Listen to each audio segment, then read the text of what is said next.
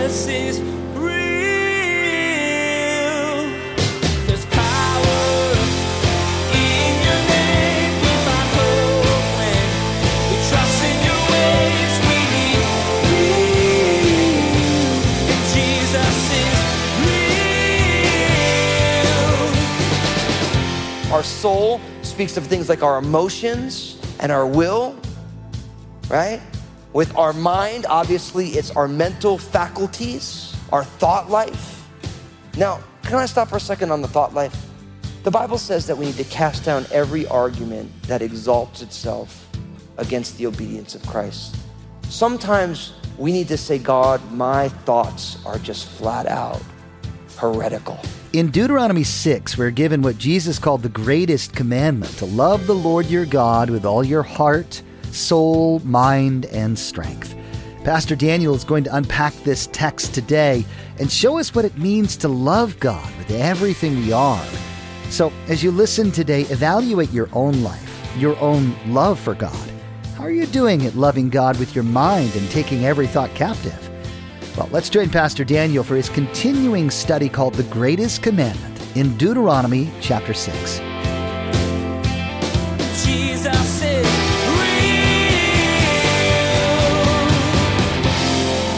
God wants us to return love to him because a real relationship is characterized by love. So God wants a loving relationship. Do you love God? Are you allowing yourself to experience God's love for you? That's something that's personal to you. It's something in your own walk and in your own life and the situations that you find yourself in. You have to say, Lord, I want to experience your love. One of my daily prayers, you can write this down, is Lord, enlarge my heart to receive more of your love and also to give it out. That's my Lord, enlarge my heart. Because I realize that through the course of life and the hurts and the things that go on, we have a tendency to constrict our hearts. We have a tendency to want to put up some walls and wall areas off. And I have to every day say, Lord, I want you to enlarge. I want to experience more of your love that is infinite and incomprehensible, as the Apostle Paul talks about in the book of Ephesians. I want to experience more of it, and I want to turn it back to the Lord, and I want to give it out to as many people as I can. The Lord wants a loving relationship, and not just a loving relationship in sentimentality, but God wants a loving relationship with the totality of who we are, with all of our hearts, with all of our souls, with all of our strength, and Jesus adds our mind. Each one of these areas speaks of the totality of a human being. The word heart, literally in the Hebrew, it's the word for bowels, which is totally awkward. But the reason that's the word is because we use the word heart, it is the blood pumping organ in the left center of your chest. That's where it's supposed to be. But the heart is meant to be the control center of your life. And so in the Hebrew culture and in those Near Eastern cultures, they called it the bowels. It means the deep parts of who you are, right? So the heart is not talking about the blood pumping organ. It's talking about the control center of your life, where your feelings and your will and the Spirit of God and your emotions and the needs of the body come together and decisions are made. Right? So God wants complete and total love in the control center. Our heart, our soul speaks of things like our emotions and our will, right? With our mind, obviously, it's our mental faculties, our thought life. Now, can I stop for a second on the thought life? The Bible says that we need to cast down every argument that exalts itself against the obedience of Christ. Sometimes we need to say, God, my thoughts are just flat out heretical. I don't know about you, and sometimes I think I'm a little bit odd, and you guys know that I am a lot odd. But if you spend time seeking to understand your thought life, I kind of find that in my own brain, and I've talked to a lot of people, I just want to make sure I'm just not cuckoo for Cocoa Puffs. But in a lot of people's minds, there's a number of things going on. It's almost like your brain is like a talk show for politics with both sides represented. Did you ever watch one of those? What do they do with one another? They yell at each other. They argue. And normally, the person who yells the loudest, the longest gets heard. But what's amazing is that the voices, and I'm not talking about having multiple voices, but it's like all the internal dialogue that you have. Do you ever notice that the one that's the loudest is always the one that's the most bonkers? Because God speaks in a still small voice. In the midst of be very angry, be very upset, there's like, well, you can love and forgive too. But they're not yelling. They're not screaming. They're not vying. It's a still small voice. And listen, you can't control the thoughts that you think, but you do have control of what you do with those thoughts. See, each one of us has a fallen nature, which involves fallen thoughts and fallen desires. So that's going to happen irrespective, but what you do with them is where the complicity comes in on our part. If you have a thought that goes against the Bible, you need to know the word well enough to own that thought and dismiss it. And that, my friends, is where spiritual growth happens, because you should not believe everything you think. You should believe everything in the Bible, and you should take the things that you think and weigh them against the scriptures. Then you might say, okay, that sounds hard. It is hard, but it is also fruitful. Because for most people, they think something, they buy into it, and they act out of it. I heard it said this way: what the will desires, the mind justifies, and the actions will follow. It's pretty powerful. What the will desires, the mind will justify, and the actions will follow.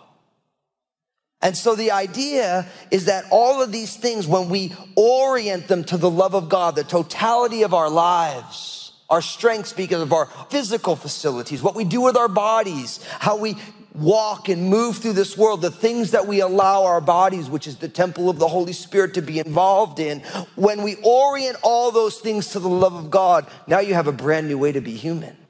Because the totality of your life is oriented to experience God's love and return it to the Lord and to give it out into the world. And that, my friends, is the perfect picture of the Christian life. It's the perfect picture of it. A life consumed with the love of God.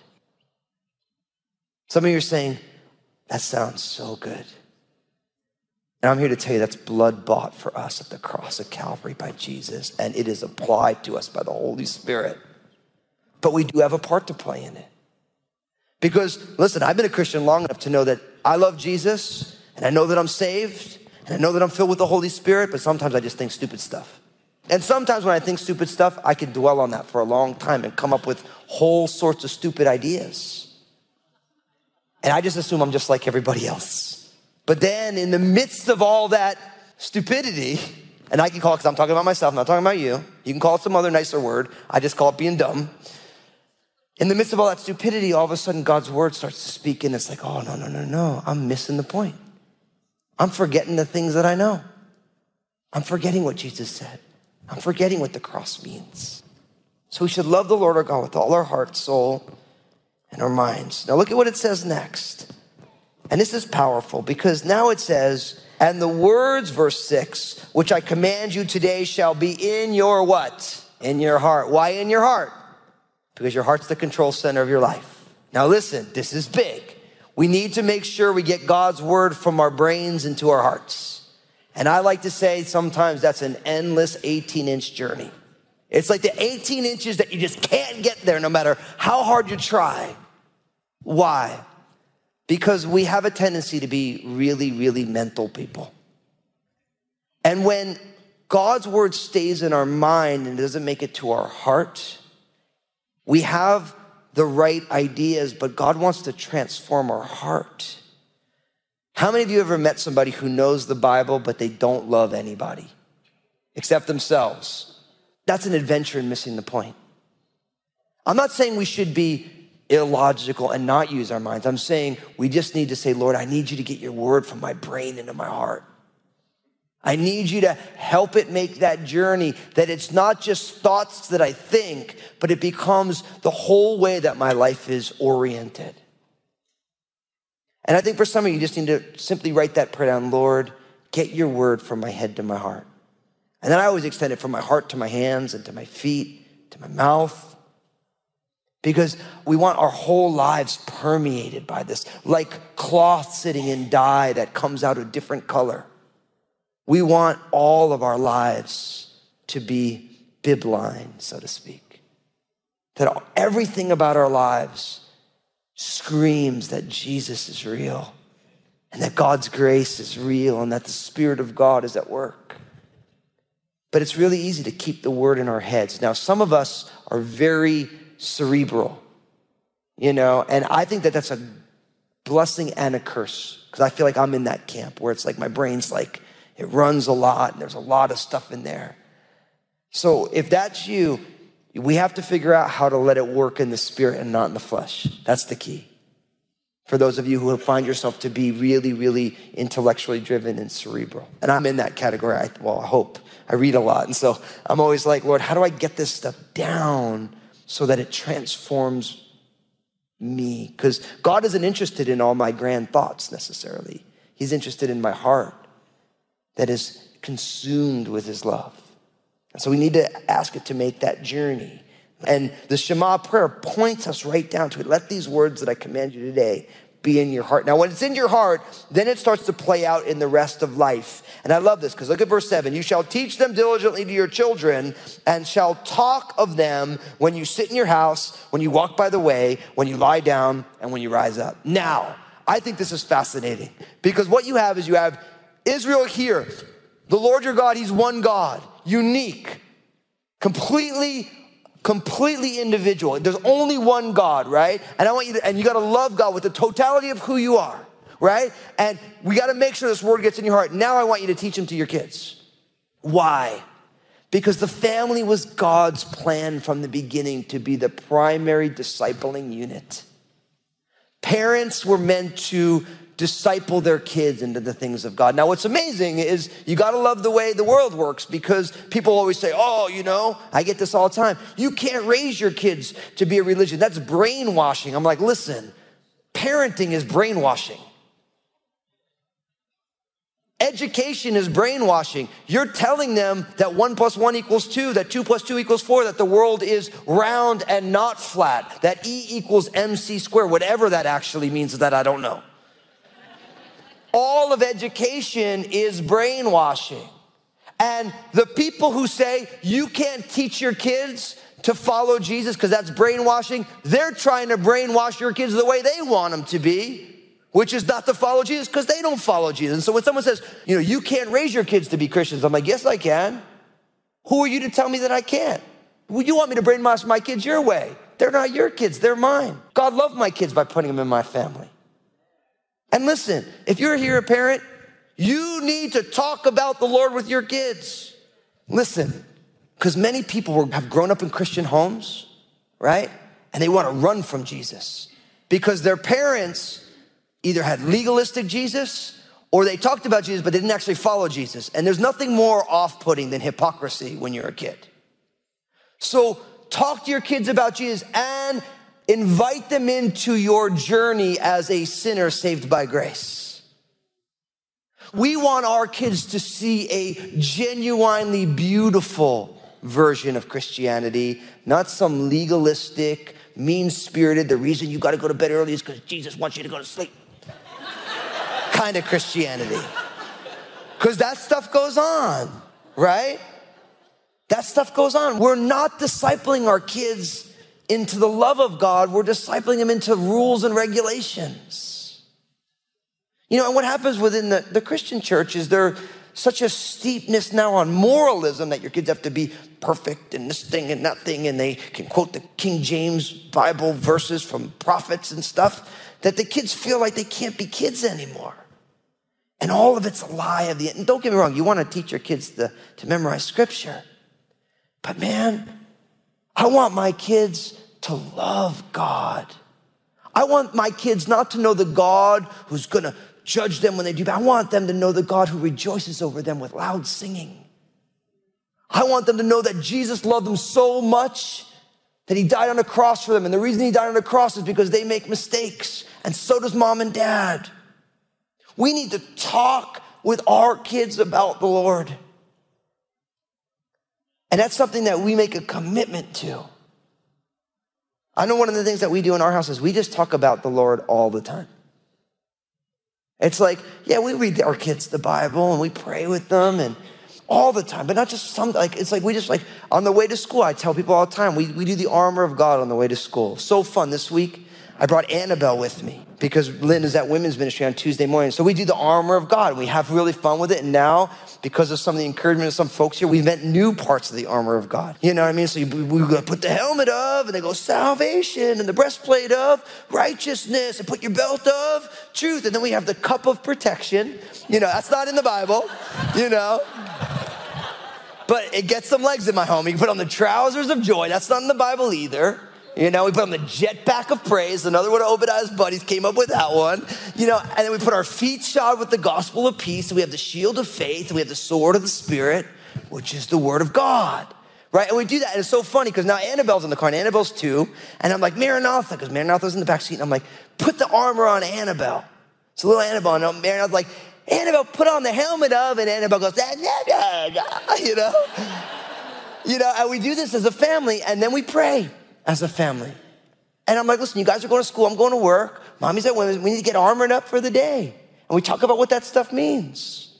And I tell my kids, I say, listen, you're a servant of the Lord today, so God's going to give you opportunities to either be selfish or be a servant. I want you to be a servant today. And we'll talk about it after school. I'm like, so what did God do? And like, well, you know, so-and-so was on the playground and this thing happened and it was kind of my fault, so I apologize. I'm like, good, you know? But I want it to be real. I don't want it to be divorced from every day. And we get that from the way God designed the people, the children of Israel. He's like, listen, you take these things and I want you to teach them diligently to your children. That's not kind of teach it to them like, be focused on teaching them. Drill it down into their hearts and their minds.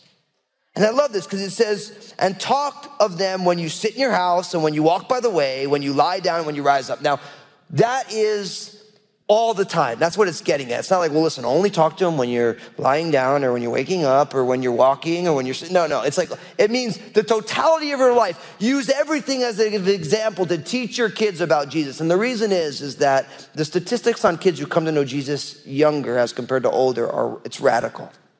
And I'm here to tell you, as somebody who didn't know Jesus growing up, who made all the mistakes that someone who doesn't know Jesus makes, I'm so grateful that my kids get to hear about the Lord. And I tell them, I'm like, listen, Dad made all sorts of mistakes. And I'm like, look, it's your own life.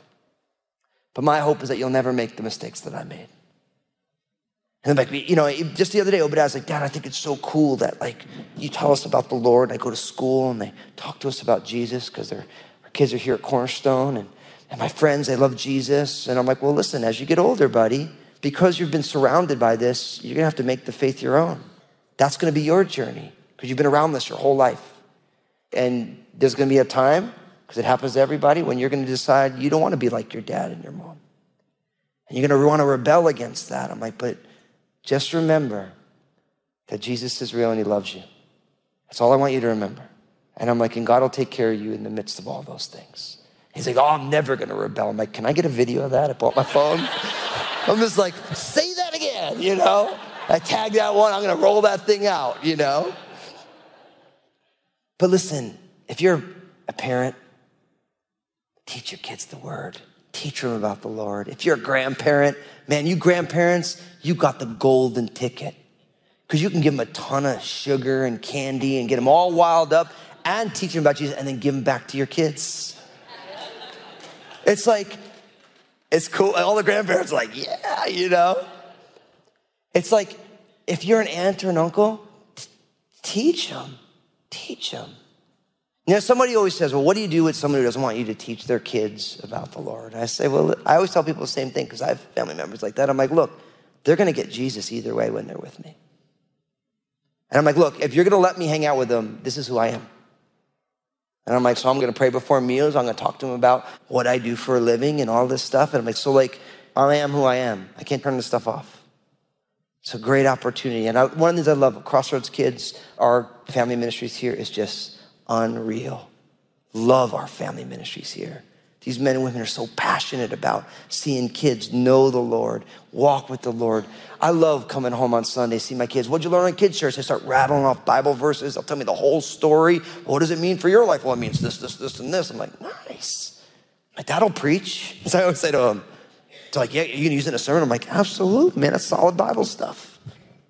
So we need to teach it to our kids always. And then, verse 8 and 9, you shall bind them as a sign on your hand, and they shall be as the frontlets between your eyes. You shall write them on the doorpost of your house and on your gates. Now, this is interesting because the idea of this is not only should we teach the word to our kids, but we should always have the word of God before us. It should be on our hands, it should always be before our eyes, it should be on the doorpost of our house, and it should be on our gates, which means the totality of our lives should be founded on God's word. But what happened for the Jewish people is that they took this literally and they designed things like what we know as phylacteries in the Greek, or tefillin in Hebrew, where they actually took a scroll and they put it in a little box and they tied it on their hands. They have one for their head, right? And then they have another thing called a mezuzah, which is a little box that they put on the doorpost of their house and on their gates, which has a scroll that has the Great Shema in it. And the idea is, well, it says that we should take this word and we should put it on our hands and before our eyes and on our doorposts and on our gates. And so we're doing that. And it became a whole big thing where Jesus actually is getting at the Pharisees about that stuff. And so really what happens is sometimes we have a tendency to over-literalize what God is getting at. We get the word right, but we get God's heart wrong. Like I always tell people, because people say, well, I really want to get a tattoo of the cross. I'm like, well, it's a lot easier to get a tattoo of the cross than to deny yourself, take up your cross, and follow Jesus every day. And it's a lot easier to take a little Bible verse and put it in a little box and put it on a bracelet or on a bandana or put it on a little plaque on your wall than it is to actually live out the Christian life. Now, I don't think those things are wrong, and I'm not necessarily knocking it, but what I am saying is we don't want to miss the point. How many of you have like a Bible verse on a frame, but you actually never actually live out that Bible verse? Like I love the, as for me and my house will serve the Lord, right? Like I always tell Lynn, I'm like, I don't want to put that up because we really need to live that thing out, But like I'm just kidding. But like you can put the sign up and not serve the Lord for you in your house. You put the sign up and it's just all about you. And so it's a lot easier to put the picture up than it is to actually live the stuff out. It's a lot easier to take a Bible verse and stick it in a box on your hand or on your head or put it on your door as a mezuzah than it is actually to live this stuff out. And what I think is interesting is, and I'll close with this, we live in a day and age where the church, especially in America, has a desire to start doing this stuff all over again. Where they're like, it's like it says this, and so it's like, no, it doesn't mean that. And the reason I know it doesn't mean that is read Jesus as he spoke to the Pharisees. The Pharisees were religious to the core and completely missed the heart of God. And sometimes, if we're not careful, we can be religious to the core and completely miss the heart of God. Jesus is real. Today, Pastor Daniel showed us that when we love God, we experience a brand new way to be human. True relationships are based on mutually shared love. And what God wants most of all from us is that we would love Him in return. Pastor Daniel asked you today, do you love God? And are you allowing yourself to experience God's love for you? Relationship with God is about so much more than simply following the rules. Hey everybody, Pastor Daniel here. I just want to say thank you for tuning in. I'm so stoked you're a listener of Jesus is Real Radio, and I know Jesus has amazing plans for you. I'd love to hear the story of how God's working in your life. Give us a call here at Jesus is Real Radio at 360-256-4655 or email me at real@danielfusco.com. We're so glad we can be a part of your life through the ministry of Jesus is Real Radio. Would you like to be a part of what we're doing? We would like to ask that you prayerfully consider becoming a financial partner of this program. Your contribution, no matter the size, will be used to reach people with the gospel message. Find out more at JesusIsRealRadio.com. Just click on Give. Thank you for partnering with us. Join us again here on Jesus is Real Radio when Pastor Daniel will share how utterly logical trusting Jesus truly is. You can bank on the promises of God because you can look at His track record. God always fulfills His promises. We get hung up on the fact that it doesn't often happen in a way that we expect, like the Israelites wandering the desert for 40 years. But every promise God made to them, He fulfilled. We wish we had more time today, but we will have to pick up where we left off next time, as Pastor Daniel continues teaching through this series called Refresh. That's next time on Jesus is Real Radio.